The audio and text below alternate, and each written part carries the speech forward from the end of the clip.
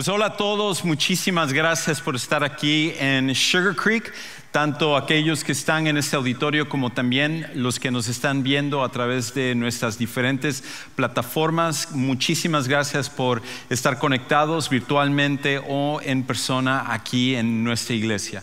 Y si esta es tu primera ocasión con nosotros, muchísimas gracias por acompañarnos el día de hoy. Llegaste en un momento muy oportuno porque estamos en medio de una serie que se llama Volver al Futuro. Y a lo mejor tú llegaste aquí porque eres un fanático de la serie de Volver al Futuro. De hecho, otra vez por curiosidad, ¿cuántos aquí han visto por lo menos una de las películas de la trilogía de Volver al Futuro? ¿Alguien aquí ha visto las 3 películas de Volver al Futuro? Definitivamente, si ves la primera tienes que ver las otras 2, no hay de otra. Algunas personas me dijeron la semana pasada después de la predicación: pastor, me gustó tanto su predicación. Y yo digo, oh, qué bueno, gracias a Dios, a lo mejor va a leer la Biblia, porque que voy a echarme la trilogía de Volver al Futuro. No era exactamente lo que estaba esperando escuchar, pero bueno, si vas a ver la película por esa razón, excelente. Y sabes una cosa, estamos en medio de esta serie y haciendo alusión a la película de Volver al Futuro, porque tal como en esa película, el personaje principal de Marty McFly accidentalmente regresa al pasado, pero a través de esa acción él cambia su perspectiva de cómo sus padres comenzaron y cómo esto afecta su vida, de manera que cuando él regresa al presente, él viene con otra mentalidad y también él ve el futuro de otra manera. Y creo que el propósito de esta serie es de que nosotros podamos también hacer algo similar a ello. Que nosotros podamos viajar hacia el pasado, ver cómo comenzó la iglesia y eso transforme nuestra manera de pensar con respecto a la iglesia en el presente, como también la iglesia hacia el futuro. Y tal como decíamos la semana pasada, la razón por la cual esto es tan importante es porque la iglesia está enfrentando muchos retos, muchos obstáculos que nunca había enfrentado en su historia. Ahorita los cambios con la tecnología a través de redes sociales y la comunicación, como también lo que acabamos de pasar a través de la pandemia y muchas otras cosas han hecho de que nosotros también podamos perder la perspectiva de por qué la iglesia existe y por qué nosotros necesitamos estar juntos y continuar adelante con nuestra misión. Pero no es solamente la perspectiva individual o más bien la perspectiva como iglesia que nosotros necesitamos tener cuidado, sino la perspectiva también individual. Porque hay una cosa que yo sé acerca de ti y acerca de mí. 2 cosas que nos caracterizan a cada uno de nosotros. Y esa característica es esta: que todos nosotros buscamos cambiar y buscamos lograr el propósito de nuestras vidas. Buscamos cambiar y lograr el propósito de nuestras vidas. Todos nosotros, donde quiera que tú estés en tu edad, en el momento de tu vida, hay 2 cosas que caracterizan a todos los seres humanos. La primera es que nosotros queremos cambiar. Es por esa razón que a medida que va terminando el año, la mayoría de nosotros vamos reflexionando acerca de cómo usamos el año y las cosas que hicimos y las cosas que no hicimos, y empezamos a decir cosas como: el próximo año voy a mejorar en esta área, el próximo año voy a procurar que esto sea algo mejor para mí, voy a procurar pasar más tiempo haciendo esto, y todos nosotros sabemos de áreas donde estamos mal y que necesitamos mejorar. Y por eso a principios de año es la costumbre de que nos ponemos nuestras resoluciones y queremos tener esas propuestas de año nuevo. A lo mejor hay áreas en tu vida donde tú sabes que estás mal y tú dices: quisiera dejar de tener el carácter de esta manera. A lo mejor soy demasiado explosivo, o a lo mejor soy demasiado decidioso y necesito ser un poquito más intencional en estas áreas. Todos nosotros tenemos áreas que no estamos contentos con nosotros mismos y que queremos cambiar. Eso es algo que todos estamos buscando. Pero lo otro es que todos también queremos lograr el propósito de nuestras vidas. Ninguno de nosotros intencionalmente estamos tratando de desperdiciar nuestras vidas. No queremos llegar al final de nuestras vidas y decir: wow, qué bueno que pude ser un fracasado. Ninguno de nosotros queremos eso. Todos estamos buscando al final de nuestras vidas decir: logré el propósito de mi vida. Logré el propósito por el cual estoy aquí en este mundo. El problema que hemos encontrado con el paso del tiempo, lo que todos nosotros llegamos a un punto de darnos cuenta, es que el poder humano es incapaz de poder al final alcanzar el cambio y el propósito. El poder humano es incapaz de alcanzar el cambio y el propósito. Lo que queremos es esas áreas que tú y yo necesitamos cambiar y que estamos frustrados de ser de cierta manera, que queremos mejorar. Y el propósito por el cual nosotros estamos aquí, nosotros queremos alcanzar el propósito de nuestra vida. El problema es que nosotros, basados simplemente en el poder humano, no podemos alcanzarlo. Es imposible de que tú y yo lo podamos alcanzar. Ahora, quizás para ti, tú estás pensando, bueno, el propósito de mi vida es el de ser una persona que se distinga en tu profesión, en tu trabajo, poder hacer dinero, a lo mejor ser popular a través de ser un video blogger, un YouTuber o alguien en Instagram, en tu TikTok o lo que sea. A lo mejor para ti tu propósito en la vida es simplemente ser un buen esposo, o ser una buena esposa, buenos padres, tener hijos. No sé cuál sea tu propósito en la vida, pero el problema es que muchos de nosotros nos vamos dando cuenta que el propósito que pensamos, que nos fijamos en la vida, termina por dejarnos vacíos, inclusive cuando alcanzamos esas cosas. Un ejemplo de esto es un basquetbolista que es uno de mis favoritos en la NBA. Juega profesionalmente básquetbol. Él juega para el Orlando Magic y él se llama Jonathan Isaac. De hecho, aquí hay una foto de él. Él juega para Orlando y es un increíble jugador. Pero lo que me encanta de él no es solamente su forma de jugar, sino que lo que me gusta es que el hecho de que él es un chico súper sabio, con sus comentarios, muy mesurado en lo que dice, y una de las cosas es que es un seguidor de Jesús. Entonces, en sus ruedas de prensa, normalmente él habla acerca de su fe y el impacto que él tiene. Y justo esta semana estaba escuchando una entrevista que le hicieron, y él hablaba acerca de cómo él fue criado en un hogar cristiano, en un hogar donde sus padres le inculcaron a seguir a Jesús como su Salvador personal. Pero a medida que él fue creciendo, entró a la adolescencia y luego se volvió un joven adulto, él pasó por una época donde hasta cierta manera abandonó un poco su fe. Dios ya no era la prioridad de su vida. Y para él, la prioridad de su vida se volvió el básquetbol.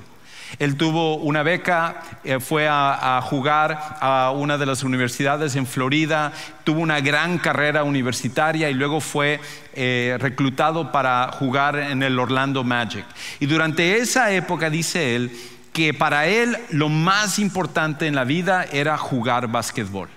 Pero hay un problema con respecto a eso, que él se dio cuenta, que también nosotros nos damos cuenta cuando ponemos alguna otra cosa que no sea Dios el propósito de nuestra vida.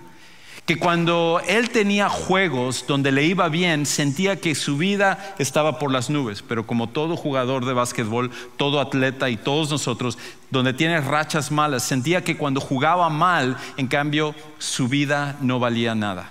Todo iba en pos de qué tan bien jugaba él básquetbol. Y se dio cuenta con el tiempo que él estaba mal y que su propósito debía de ser Dios. Y a través de un proceso que Dios hizo en su corazón, regresó a la fe, y ahora él habla acerca de que independientemente de cómo él juegue, su propósito principal es Dios y ya no el básquetbol. Quizás para ti ese también es una lucha. Tú estás pensando acerca del propósito de tu vida, tú te pones tus metas y estás viendo las cosas a futuro, y no es malo tener esas metas y todo, pero el propósito por el cual tú y yo fuimos creados es Dios. Y cuando nosotros sustituimos ese propósito con cualquier otra cosa que nosotros podamos pensar que nos pueda llenar, siempre vamos a terminar vacíos en nuestra vida. Desafortunadamente, esto es parte del proceso humano. No podemos cambiar basado en fuerza humana, en poder humano, y tampoco nosotros podemos al final lograr nuestro propósito, sino que nosotros necesitamos, como vamos a ver en un momento, recibir un propósito que es mejor que cualquier otra cosa que nosotros podemos hacer. Ahora, la razón por la cual esto es así, la razón por la cual nosotros luchamos con esto, es por un simple principio, y el principio es este: que al final el cambio y el propósito requieren más que lo que poseemos. El cambio y el propósito requieren más de lo que poseemos. La razón por la cual tú no puedes cambiarte a ti mismo es porque necesitas algo fuera de ti para poder cambiar. Si el cambio fuera fácil, tú ya lo hubieras hecho. Tú ya te hubieras puesto la meta y hubieras visto el cambio en tu vida, pero la razón por la cual continúas topándote con la pared es porque necesitas algo que tú no posees. Y lo mismo con respecto al propósito en la vida. Simplemente ponernos nuestro propósito nunca nos va a dejar satisfechos. Déjeme ilustrarlo de esta manera. Imagínate que tu vida es como este conector, ¿verdad? Y la idea de este conector es que pueda tener el poder para que cualquier cosa que se le conecte pueda prenderse. Muchas veces lo que nosotros decidimos hacer es, en vez de conectarnos a algo que nos pueda dar el poder para cambiar y tener el propósito, lo que nosotros decidimos hacer es esto: nos conectamos a nosotros mismos. Y cuando nos conectamos a nosotros mismos, no importa qué tanto tú lo prendas, no importa qué tanto tú cambies el enchufe, al final nosotros solos no tenemos el poder para cambiar nuestras vidas ni para obtener el propósito de nuestras vidas. Y mientras nosotros sigamos conectados a nosotros mismos, a nuestra fuerza humana, nunca vamos a ver un cambio o un propósito para nosotros. Más bien, lo que nosotros necesitamos es un poder que vaya más allá de nosotros, un poder que nos ayude a realmente cambiar y tener ese propósito. Ahora, en la película Volver al Futuro, el personaje principal, Marty McFly, regresa al pasado porque él accidentalmente entra al vehículo, al DeLorean, que era la máquina del tiempo que el doctor Emmett Brown había construido. Y el doctor Emmett Brown había tenido en algún momento una visión, se había golpeado la cabeza y él tiene esta visión de lo que era necesario crear, lo que él llamaba el condensador de flujo, para poder crear lo que era la posibilidad de viajar en el tiempo. De hecho, en la película, cuando él en el pasado habla acerca del condensador de flujo, es esta la imagen en la película, donde él se lo muestra a Marty McFly y él dice: acabo de tener la visión acerca del condensador de flujo. Y él dice: esta es la fuente de poder que permite que yo pueda viajar en el tiempo, el condensador de flujo. Ahora, yo ya lo probé en mi carro, pude solo regresar hasta 1990, pero por lo menos fue un buen tiempo. No es cierto. Pero algunos estaban diciendo: sí, regresó a 1990, nadie, ok. Pero la idea del condensador de flujo, ¿verdad?, es de que era la fuente de poder que se le prendía al DeLorean. Esto, junto con un poco de plutonio, es lo único que necesitas para que tú puedas viajar en el tiempo. Bueno, algo similar es lo que tiene que pasar con nuestras vidas.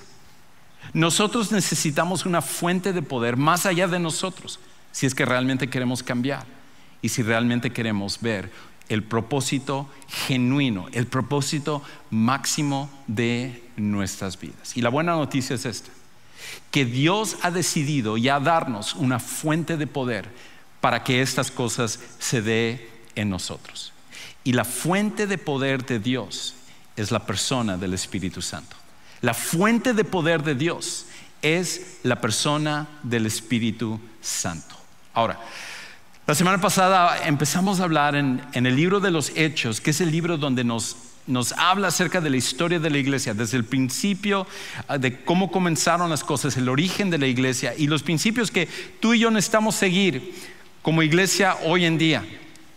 Y hablábamos acerca de cómo Jesús en sus últimos momentos de su vida, Él estaba con sus discípulos, Él estaba a punto de regresar al cielo, reunió a todos los discípulos, ya no solamente a los 11 que quedaban, quitando a Judas que lo había traicionado, pero los 11 junto con todos los demás eran 120 discípulos. Y Él les dio órdenes a ellos acerca de lo que tenían que hacer con respecto al poder, a esta fuente de poder que es la persona del Espíritu Santo que Él les iba a dar.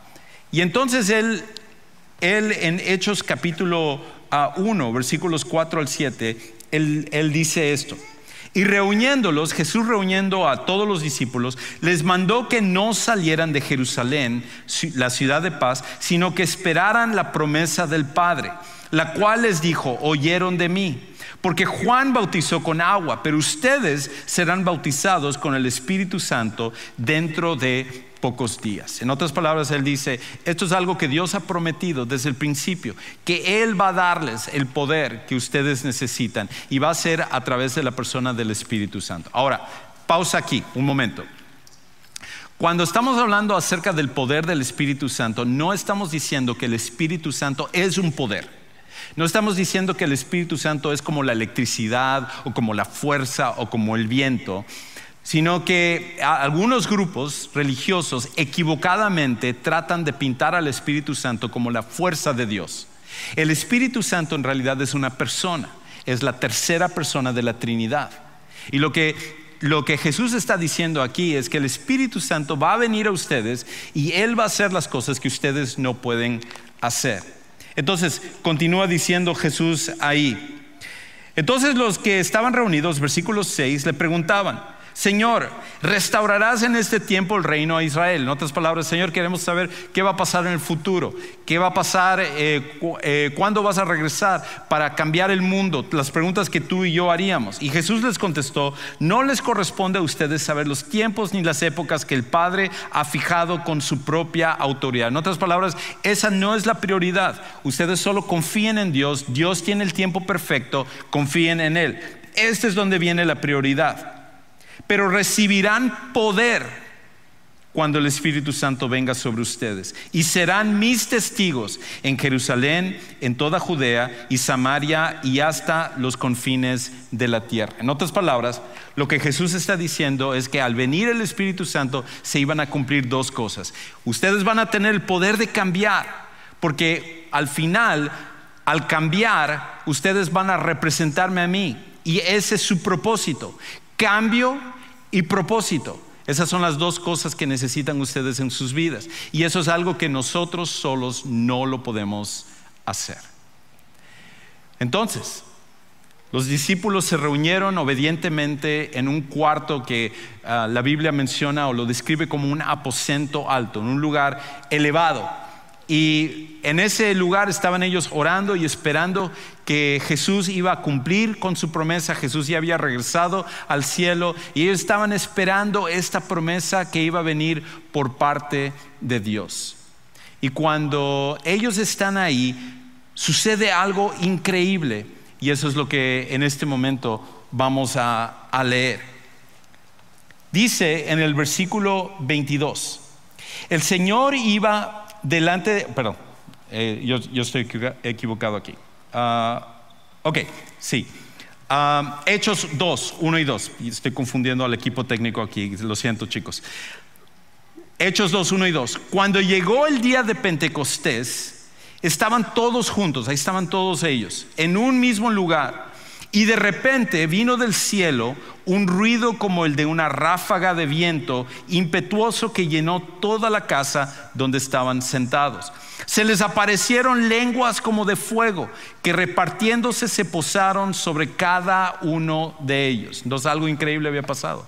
Estaban los 120 reunidos y de repente viene esta ráfaga de este viento y lenguas de fuego que se aparecen sobre cada una de las personas. Y muchas veces esto ha causado confusión, hay debate con respecto a qué significa y todo esto, pero es claro de que hay una cosa que en realidad todo esto está apuntando. Hay una razón por la cual esto está sucediendo.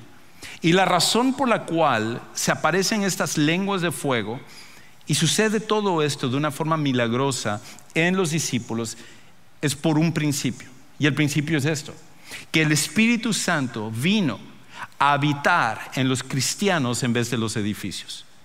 El Espíritu Santo vino para habitar en los cristianos en vez de los edificios. ¿Cómo? ¿Qué tiene que ver con lo que tú estás diciendo ahorita y lenguas de fuego y todo esto? ¿Qué tiene que ver con habitar en los cristianos en vez de los edificios?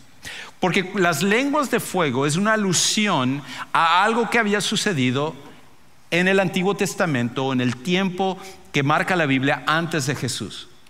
En el tiempo en el cual Moisés y el pueblo de Israel estuvieron en el desierto, habían salido de Egipto a través del Éxodo, y ahora ellos se encontraban en el desierto y ellos están viajando. Lo que Dios está haciendo ahora es que Él iba delante de ellos para guiarles por el camino, y lo estaba haciendo a través de dos cosas. Lo estaba haciendo a través de una columna de viento, una columna de nubes en el día y una columna de fuego en la noche. Y la idea era que esta columna siempre se posaba sobre el tabernáculo, que era como un templo portátil. Y entonces iban los sacerdotes delante, y esta nube iba en el día guiándoles, y esta columna de fuego en la noche. Y era la idea de que cuando veían eso, los del pueblo de Israel sabían que la presencia de Dios estaba con ellos. Pero hay un problema con respecto a ello: que cada vez que uno quería, entre comillas, estar delante de la presencia de Dios, era necesario entrar al tabernáculo. Y el tabernáculo estaba limitado simplemente a los sacerdotes y también al sumo sacerdote, dependiendo una vez al año, y habían muchos rituales que uno tenía que pasar. Lo mismo, la gloria de Dios se manifestaba en el templo en Jerusalén más adelante, cuando construyeron el templo, y ese era el lugar donde uno tenía que ir a la presencia de Dios. Pero el problema es este: tenemos que entonces viajar cada vez a Jerusalén para la presencia de Dios. ¿Y qué sucedió posteriormente cuando llega Jesús? Jesús había escogido tomar el cuerpo humano, tomar la naturaleza humana junto con su naturaleza divina, y mientras Él estuvo en su ministerio aquí, Él estuvo limitado a un lugar geográfico.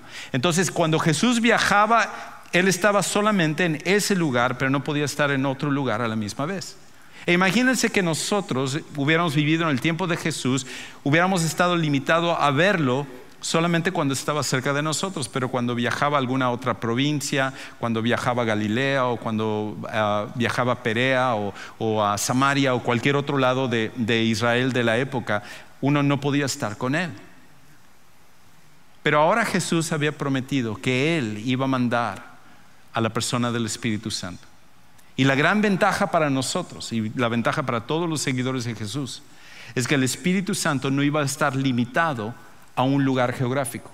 De manera que tú y yo ya no tenemos que venir los domingos a Sugar Creek, a este auditorio, para estar en la presencia de Dios. Porque entre semana, cuando tú estás pasando por tus problemas, entre semana, cuando tú estás luchando tus batallas, cuando tú estás en medio de la depresión, o en medio de la duda, o en medio de las preguntas, tú no necesitas decir: ay, ojalá llegue el domingo para que yo pueda estar allá en el auditorio, yo pueda estar delante de Dios, yo pueda orar y sentirme bien y adorar a Dios y escuchar un mensaje. Y no necesitas hacer eso, porque la idea entonces es que las lenguas de fuego eran un símbolo de que ahora el Espíritu Santo ya no iba a habitar en un edificio, sino que iba a habitar en cada seguidor de Jesús. Lo que significa entonces es que el Espíritu Santo vive en cada uno de nosotros que conocemos a Jesús como nuestro Salvador personal.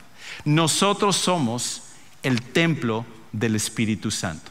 Y eso es algo increíble, que Dios ha escogido vivir en ti y en mí para tener una relación personal e íntima como ninguna otra que nosotros podemos poseer. Ese es el regalo de Dios. Amén. Eso vale la pena aplaudir. Dios nos ama tanto que a partir del momento en el cual nosotros recibimos a Jesús como nuestro Salvador personal, tenemos al Espíritu Santo viviendo en nosotros. Y tú dices, sí, pero yo no tuve una lengua de fuego. No, era un símbolo para esa época. Ya no es necesario que tú y yo lo tengamos, porque sabemos que inmediatamente eso sucede. Pero hay otra cosa también, que el Espíritu Santo nos da poder para cambiar y cumplir nuestro máximo propósito.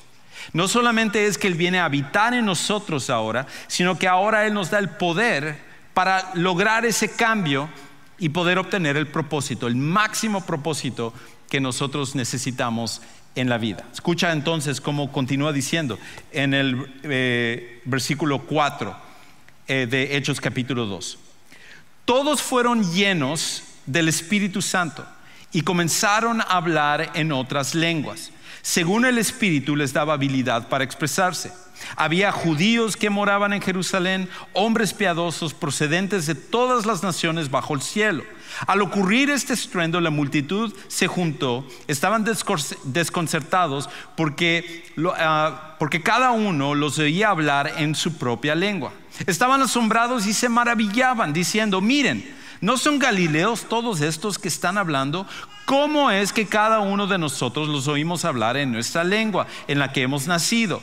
Partos, medos y elamitas, habitantes de Mesopotamia, Judea y Capadocia, del Ponto y de Asia, de Frigia y de Panfilia, de Egipto y de las regiones de Libia, alrededor de Cirene, viajeros de Roma, tanto judíos como prosélitos, cretenses y árabes, los oímos hablar en nuestros propios idiomas de las maravillas de Dios. Todos estaban asombrados y perplejos, diciéndose unos a otros: ¿qué quiere decir esto? ¿Y qué quiere decir eso? Esa es la pregunta. Y la respuesta es que Jesús había prometido que el Espíritu Santo, cuando Él viniera, nos iba a dar el poder para cumplir entonces nuestro propósito. ¿Cuál es nuestro máximo propósito?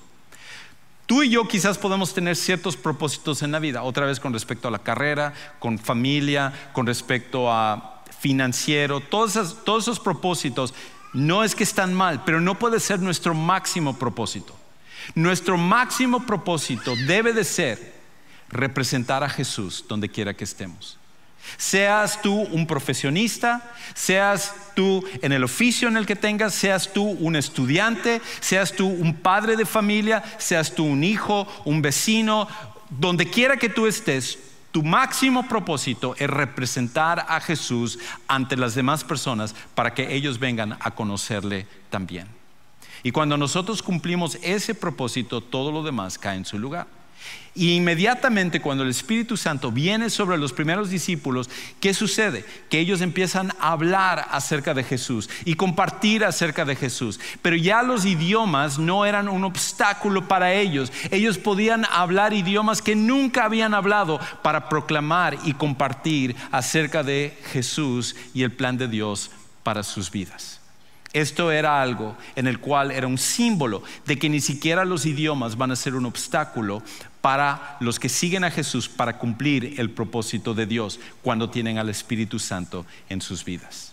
Ahora, quiero hacer una nota con respecto a esto también. A veces hay confusión con respecto a esto de las lenguas, pero cada vez que la Biblia habla acerca de lenguas, siempre las lenguas se refieren a un idioma. No es un balbuceo, no es simplemente hacer sonidos, ni tampoco se trata acerca de idiomas angelicales o idiomas de otra índole. Hace algunos años yo tuve un estudiante que él decía que él tenía el don para interpretar lenguas demoníacas. Y yo no sé si eso es algo que de verdad quieres jactarte, que sabes, que entiendes lo que dicen los demonios. A lo mejor tú eres medio demonio y por eso es que entiendes esas cosas, no lo sé. Pero eso no es algo de qué enorgullecerse.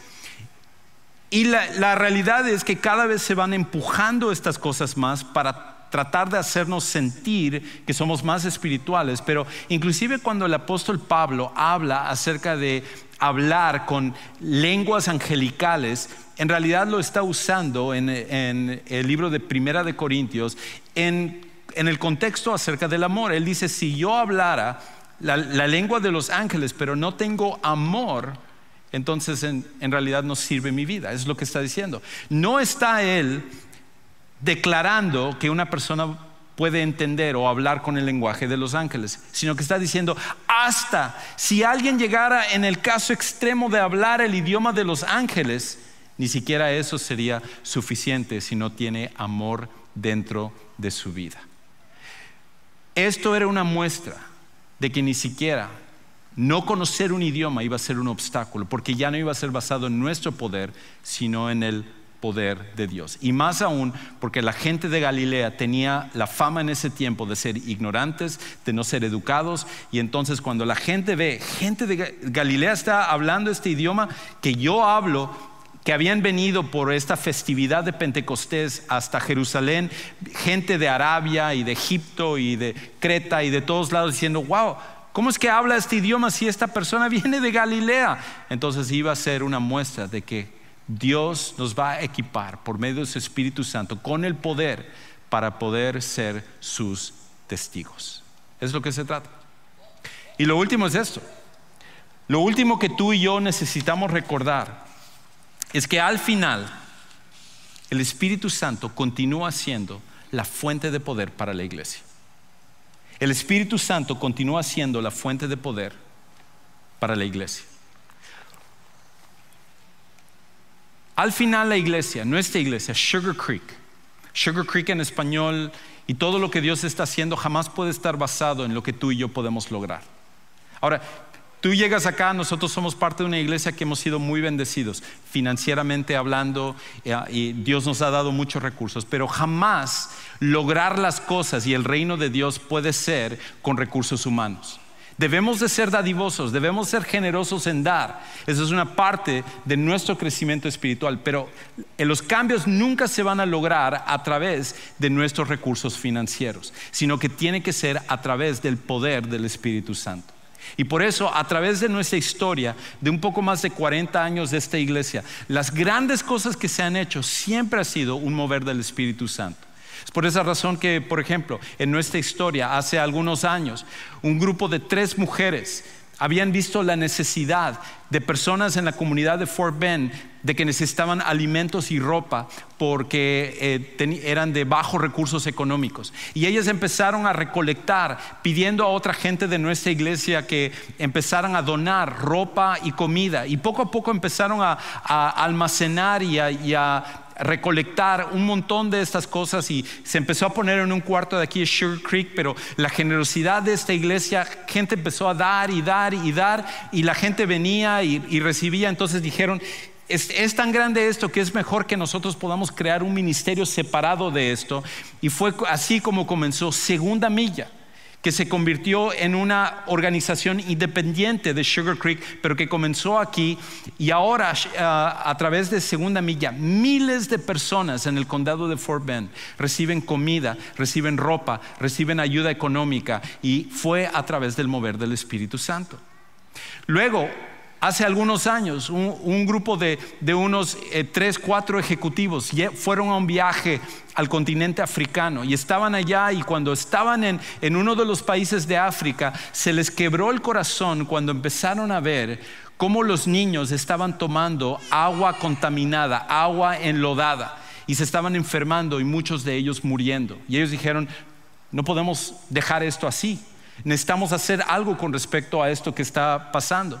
Y ellos decidieron empezar a recolectar fondos para tratar de ayudar y cavar pozos de agua potable para los niños de ese lugar. Se comprometieron y regresaron a ese lugar, y poco a poco se empezaron a enterar de más lugares que necesitaban agua en África y en Latinoamérica y en Asia y en todos lados. Y poco a poco se fueron formando hasta que comenzó una organización ya fuera de Sugar Creek que se llama hoy en día Agua Viva, donde ellos viajan a cientos de viajes al año, ayudando a cavar pozos para dar agua potable a las personas, pero también usar el agua potable para luego hablar acerca del agua viva, que es Jesucristo. Y eso comenzó a través de un mover del Espíritu Santo en nuestra iglesia. Fue a través del mover del Espíritu Santo donde hace algunos años el Señor puso en el corazón de nuestro pastor ejecutivo, el pastor Gary Hill, de ir a comenzar a ministrar a una persona en la cárcel. Y cuando empezó a ministrar a esa persona en la cárcel, por accidente, simplemente por una llamada de un familiar, él se le quebrantó el corazón y empezó a ver una necesidad de ir a ministrar a las cárceles, y empezó a reclutar a personas, a voluntarios, a pastores, y empezó a crecer un movimiento en el cual se fue a empezar a trabajar en las cárceles y se relacionó con uno de los seminarios bautistas y se comenzó un entrenamiento y a evangelizar en las cárceles. Y la cárcel de Darrington, que ahora es la cárcel Memorial, ellos eran una de las peores cárceles, más peligrosas de todo Estados Unidos, y con este mover empezó una transformación, de manera que inclusive los reos que estaban esperando para ser ejecutados por asesinato y por otro tipo de crímenes empezaron a recibir a Cristo como su Salvador personal.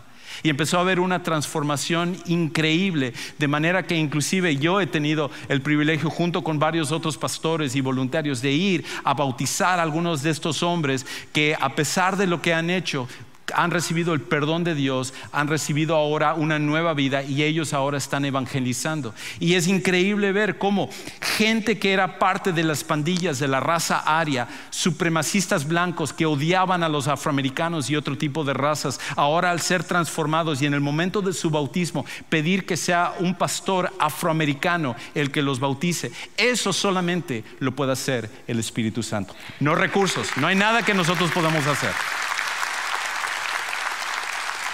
Y si compartiera acerca de todas las historias individuales en este auditorio y en gente que está en línea y otros, nunca acabaríamos.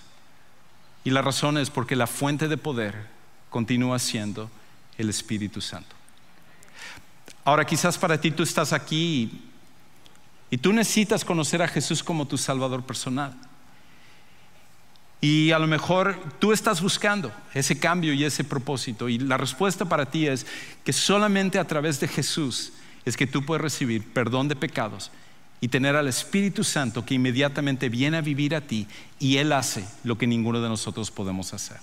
En unos momentos vamos a estar terminando, y saliendo por las puertas atrás, hacia tu derecha, hay un lugar que llamamos el Centro de Siguientes Pasos, y ahí van a haber personas listas para ayudarte a tomar tu siguiente paso de conocer a Jesús como tu Salvador personal. Quiero invitarte personalmente a que tú vayas. A lo mejor algunos de los que están aquí ya han recibido a Jesús como su Salvador personal, pero nunca se han bautizado. Joel mencionó hace un momento, la próxima semana y en 2 domingos, el 14 también, vamos a tener un servicio abierto para bautismo, para que tú puedas venir. Si tú nunca has tomado la decisión, que tú tomes el paso de finalmente ser obediente al bautismo. Nosotros queremos testificar acerca del cambio que solamente Jesús hace en nosotros. A lo mejor tú necesitas oración o necesitas alguna otra cosa en tu vida. Donde quiera que tú estés, te invitamos a que tú vayas al Centro de Siguientes Pasos. Bien, con eso termino el mensaje y quiero transicionar hacia otra cosa. Quiero invitar en esta tarde a que pase a Maggie, nuestra coordinadora de niños, junto con una familia que vamos a celebrar una presentación de niños. Gracias, pastor. Que el Señor les bendiga, amada iglesia. Quiero en esta hora presentarles a la familia de Fabiola y de Andrés, de su pequeña princesita Regina, y a su bebé, a la princesita Andrea, quienes el día de hoy va a ser dedicada por sus padres. Ahora, quiero que conozcan un poquito más acerca de Andrea. Sus papás dicen que Andrea es una niña fuerte y valiente. Ella dice que llegó a complementar a la familia, que ahora son un equipo de 4. También dicen que la chiquita les enseña grandes lecciones. Tan pequeña y está enseñándoles cosas grandes a sus padres, y que cada día la aman más. Ahora, ¿cuál es la oración de ellos como padres? Quieren que la niña les sirva al Señor con amor. Quieren que ella sea una fiel creyente de la palabra. Quieren que ella crezca bajo los principios de Dios, que le conceda sabiduría cada día y que la proteja de mal sobre todas las cosas. Así que, pastor, la familia Bravo. Excelente. Pues estamos súper contentos de que Andrés, Fabiola, Regina y ahora Andrea está están aquí delante de nosotros. Y la razón por la cual hacemos esto es porque nosotros entendemos que criar a los hijos muchas veces va más allá de lo que nosotros solos podemos hacer. Nos necesitamos como iglesia. Y cuando presentamos a una niña tan hermosa como Andrea, es un compromiso para que todos seamos parte de ayudar y alentar a sus padres, a su hermana, a su familia en este trabajo de criar a los hijos. Y por eso entonces te invito a que tú me acompañes en oración, pero también en comprometernos a ayudarnos los unos a los otros como papás en este trabajo tan importante como criar a nuestros hijos. Acompáñame a orar. Señor, en esta tarde queremos darte muchísimas gracias por Andrea. Gracias por esta preciosa niña que tú pusiste en este hogar con un propósito. Hablando acerca de propósito, Señor, tú nunca te equivocas y tú nos pones a cada uno en el lugar que necesitamos estar. Gracias por sus padres. Gracias por Andrés y por Fabiola y por el amor que ellos te tienen y por la manera en la cual tú les has dado esta responsabilidad de modelar a sus hijas acerca de Jesús. Dales sabiduría, dales discernimiento para que ellos puedan primeramente como esposos amarse y honrarse como necesitan para ser un ejemplo para ellas. Y Señor, que a través de los años tú les ayudes en todas las temporadas de la vida de su hija Andrea. Gracias por el amor que ellos tienen a su hija. Gracias por Regina como la hermana mayor, que ella está delante de ti, Señor. Tú la amas también y tienes un propósito especial para ella. Y gracias por la responsabilidad de ser la hermana mayor que va a modelar acerca de su fe en Jesús también. Y Señor, queremos pedirte por Andrea para que el día de mañana que ella tenga más sabiduría, tenga más conocimiento, pueda venir a conocer a Jesús como su Salvador personal. Que tú la cambies, tú la transformes y tenga ese encuentro cercano con tu Hijo Jesús. Que el día de mañana que ella sea una adolescente y luego una señorita y luego ella tenga un matrimonio, y en cada una de las etapas de su vida que tú la guíes y que ella pueda honrarte, y que el propósito de su vida sea representar a Jesús en cada una de esas cosas. Gracias porque tú la amas a esta familia, y los ponemos en tus manos y oramos todas estas cosas en el nombre de Cristo Jesús. Amén.